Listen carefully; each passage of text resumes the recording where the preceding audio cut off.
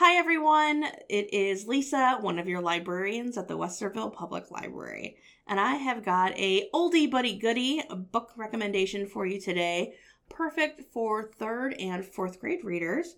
It is called Stone Fox, and it is written by John Reynolds Gardner.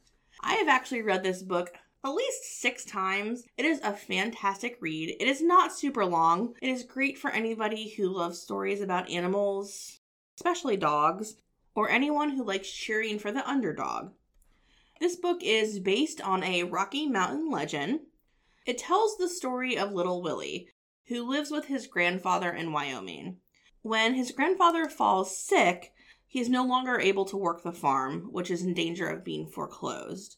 Little Willie is determined to win the national dog sled race. Like Balto, the prize money from the race would be enough to save the farm and his grandfather. But he isn't the only one who is desperate to win. Willie and his brave dog Searchlight must face off against experienced racers, including a Native American man named Stone Fox, who has never lost a race. This book is exciting. It's definitely action-packed. It's very heartwarming, and it's a classic for a reason.